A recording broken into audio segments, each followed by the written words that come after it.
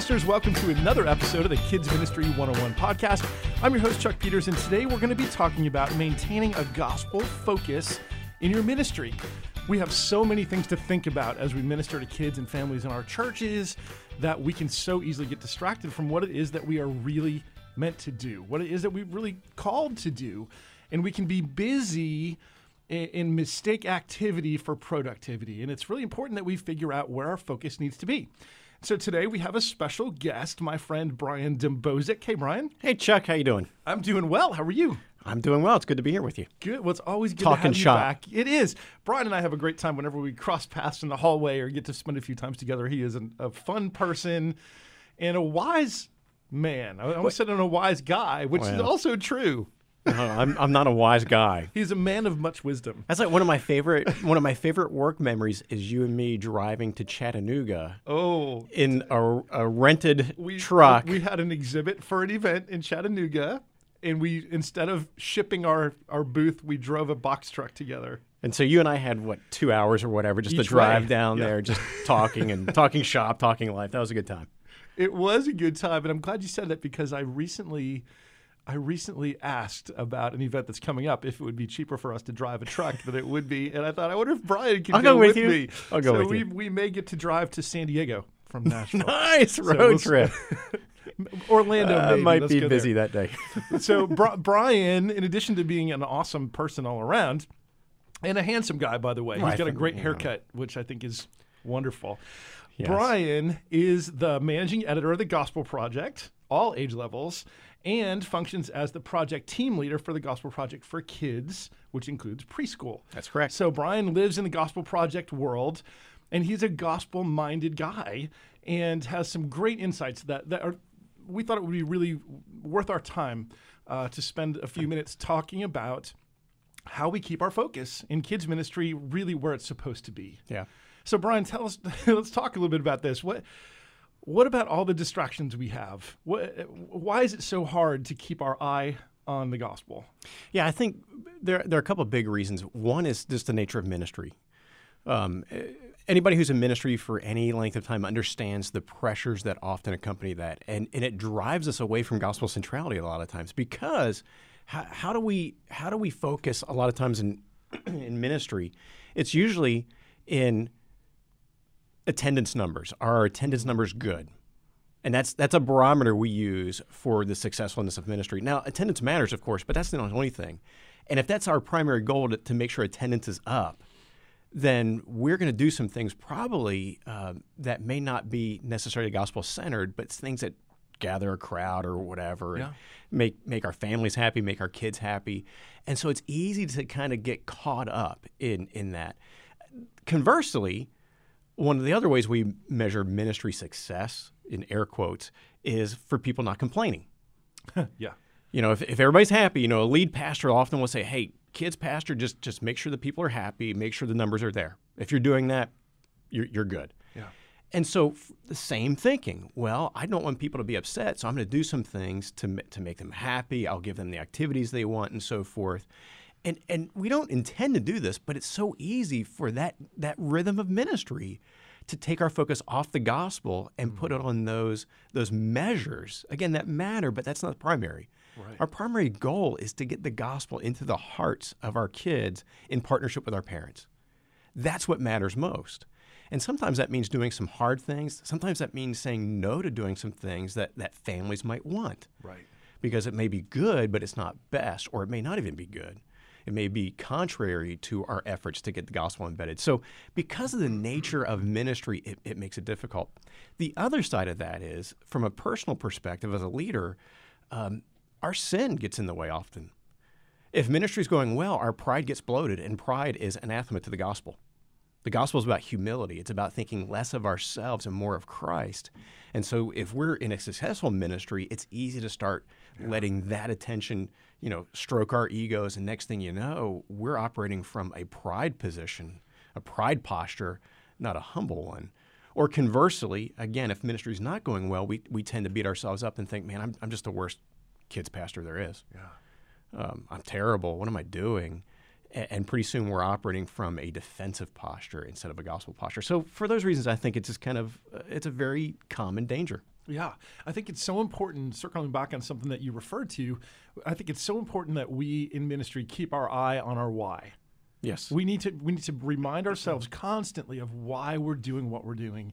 And as you have said, sometimes, and it's not sometimes, but really all the time, why we are doing what we're doing is more important than what we're doing. Yeah, I would argue, and I've said this before in different contexts, and I think it needs to be defended because it can be a statement that you don't want to just drink in. You really want to think about it, but what we do matters greatly. Yes. Saying that why matters more is not saying what we do doesn't matter at all. What we do matters greatly, but why is even more so. And I would defend that from Scripture. You see time and time again where what does God say? He says, I look at the heart. Yes. Choosing David to be the next king to replace Saul, it wasn't exterior. God said, no, I look at the heart. Sermon on the Mount is all about this. Jesus says, hey, you've heard it say, do not murder. I say, don't hate. Murder is an act of the hands. It's a what you do. Yes. Hate is a posture of the heart. He's like, no, I care about the why. We see it with the Pharisees. They look great on the outside. They were doing the what's, it seemed, but their hearts were not in the wrong place. So time and time again in Scripture, we see that God focuses on the heart, the why. So we could have a kids ministry that on a what perspective appears very gospel-centered, is doing great things, is growing. You're seeing kids come to faith in Christ. From all those Attendance is up. Attendance is up. People are not complaining. But here's where it gets hard for us as a key leader. What is our heart behind it? What is our motivation? Yes. And if we're serving in any way, shape, or form apart from a gospel-centered mindset of I want to pursue God's glory, I want the gospel to be known, I'm going to say this boldly, but I'm going to say it. We're in sin at that point. And that's the danger. We can, it's an anesthetic. Ministry success can be an anesthetic to hide our lack of gospel focus. Because we can trade great for good, right? We do a lot of good things, but we miss those great things that really God has in store. And we can miss some of that if we're not careful. And I would argue God isn't, well, I wouldn't argue the Scripture says God is a jealous God. And so I would argue then that ministry probably won't stay in that position. Everything's going well, and if your leadership is not gospel-focused, yes, it probably won't last. Well, the why is one of those things that as I interact with kids ministry leaders in all of our comings and goings is one of those things that very few people can articulate clearly. We all know the when of our ministry. We know the where. We know the who most of the time, unless they don't show up, right? And we have to fill in. But we know the where, when, who, how. We know the what we're going to teach. But the why is one of those things that so few people can, in a sentence or two, articulate what is distinct about our ministry in our context. What is it that we are doing here and why? And when you can articulate that why, it helps you recruit. Yeah, you lead with vision. Yes, you can lead with vision and clarity. It helps. I describe it as a target and a filter. It helps you know clearly what you're going for, and it helps you filter out things that could be distractions. Exactly. And I think people, that's what they want. They hunger for that. They hunger for, especially the younger generation, they want to be part of a cause. They don't want to just do things. They don't want to fill a calendar. They want to fill a void. And so causes draw them. So if we lead from a posture of the what, who, all those other things, we're missing it. They want the why. You start with the why, then you undergird it with all those things. And I would go a step farther and say everything we do in ministry ought to be connected to that why clearly. We should be able to defend if any church member or any leader or anybody comes up to us and says, hey, why are you doing X, Y, Z? We should be able to clearly and easily point back to connect that to our overarching why. Yes. And if not, why are we doing it? Okay. And so furthermore, it's not enough to just have a why. We have to have the right why. Exactly. Right? Because there's a lot of whys out there that are inferior whys to the one big why. That's the whole reason the church exists in the first place. And again, a lot of those inferior whys seem good. For example, if a church had their why, they may not be as crass to say it this way, but their why was big numbers, attendance. Well, that's a good thing. Again, we want to draw people to be in community, gospel community with one another. But there's a more important why undergirding that. Yes.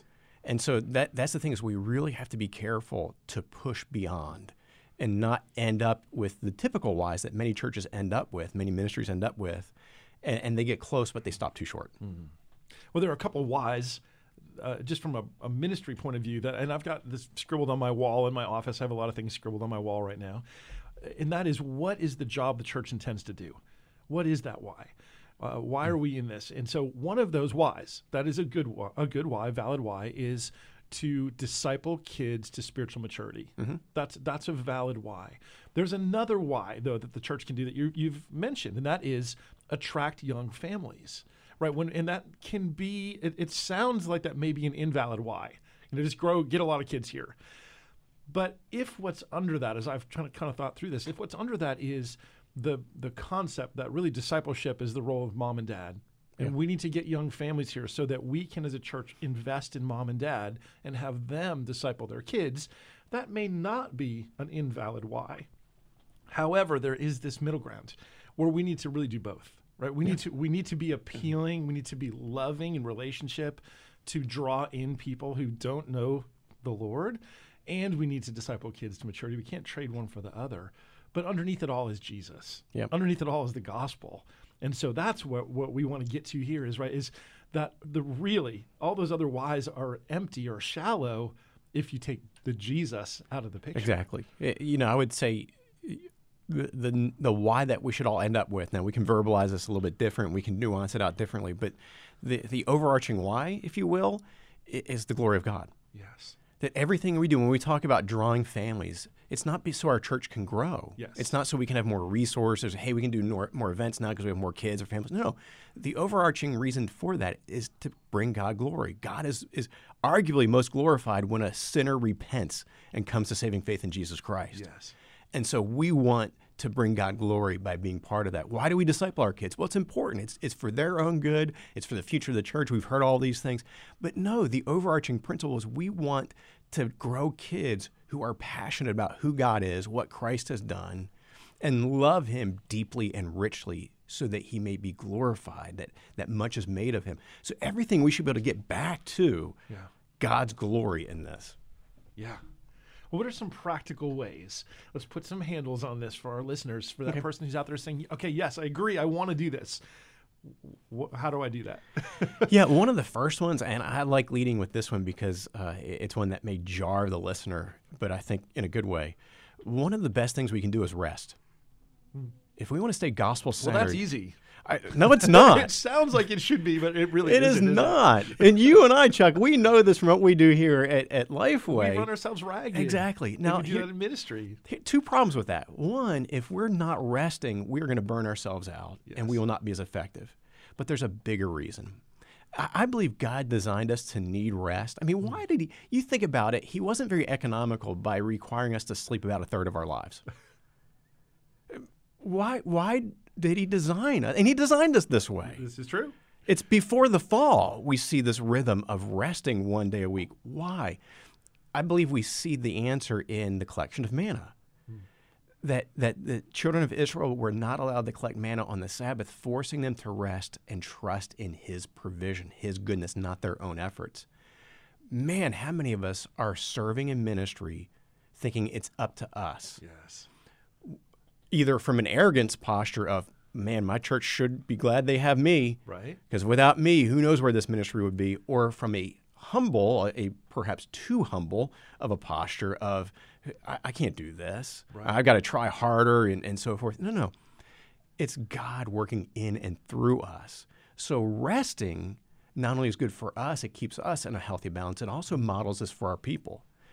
Our kids, our parents, our leaders, teachers don't need to see, they don't need to put their hope in us. They need to put their hope in Christ. And so resting is a key way, I believe, in this.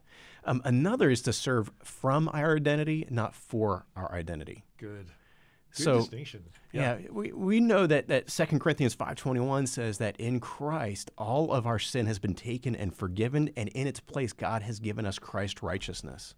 That's our identity. Our identity is forgiven children of God based on what God has done, not what we can do or have done. Yes.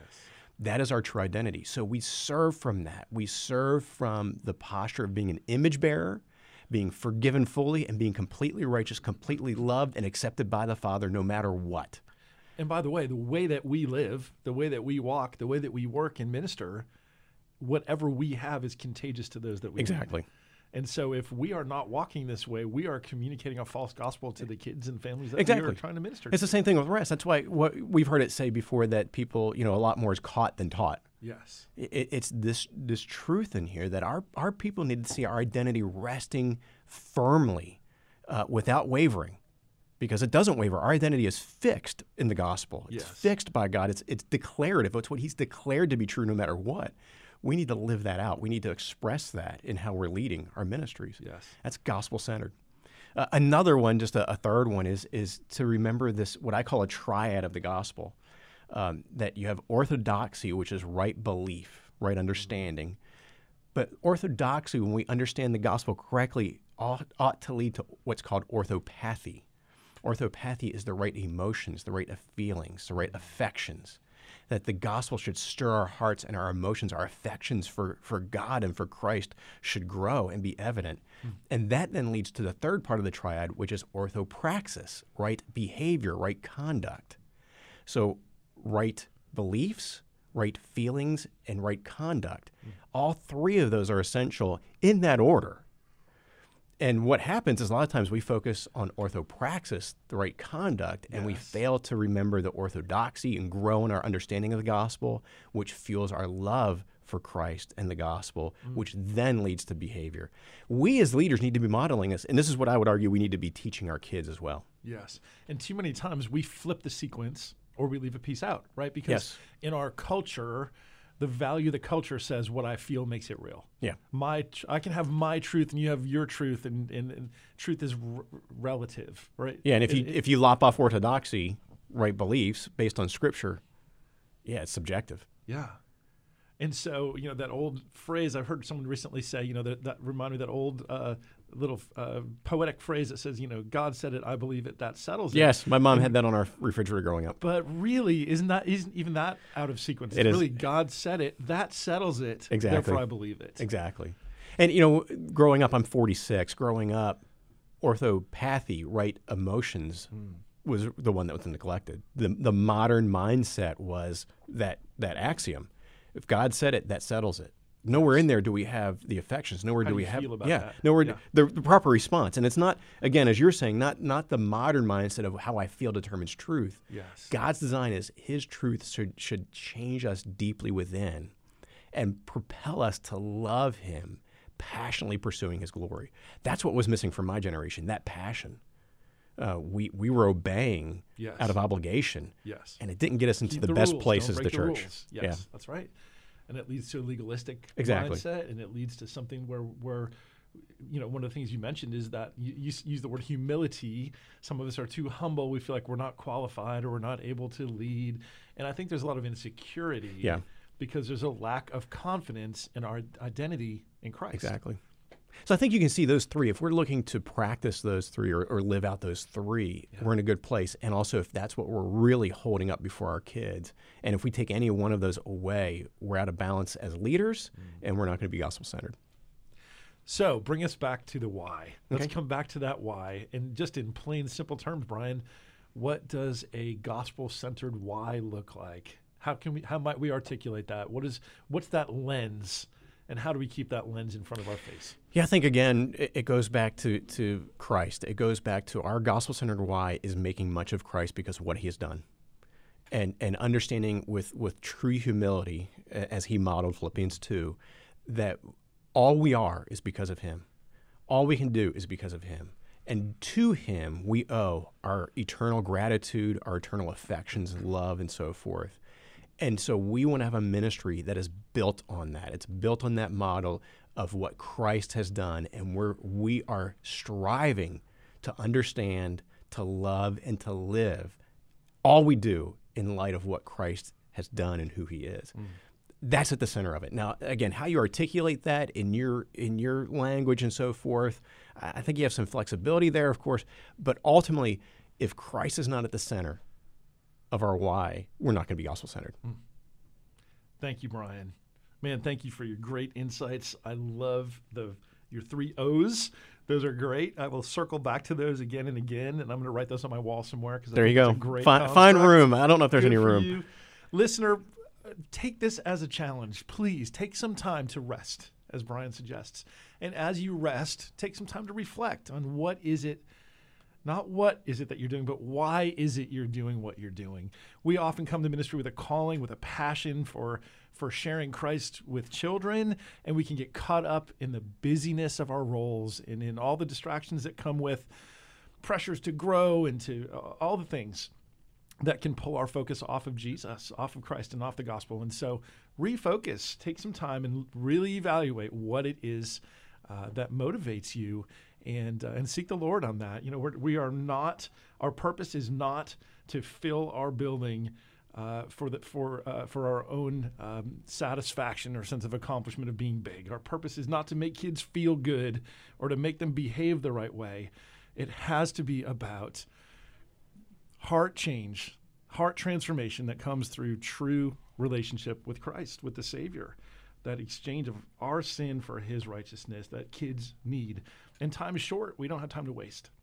So guys, thank you for listening. I trust that you would take this episode to heart and circle back, listen to it again. And may God give you a clear and compelling why for your ministry that is centered on Christ and Christ alone. Thank you, Brian, for being here. Thanks, Chuck. We so appreciate you guys. If you are interested in a resource that talks about this why, I'd encourage you to check out the Gospel Project that Brian leads. Gospelproject.com is where you can find some free samples of that resource, and it's a resource that is written where every session points to Jesus. It's all about him. And so if you're looking for gospel-centered resources, check out the Gospel Project, and we'd love for you to sample that. If you have questions, and you can figure out how to spell Brian's last name, you can email him. There's probably a link, I'm sure, on that Gospel Project page that'll get someone to you. Listeners, thank you for listening, and join us again soon on another episode of the Kids Ministry 101 podcast.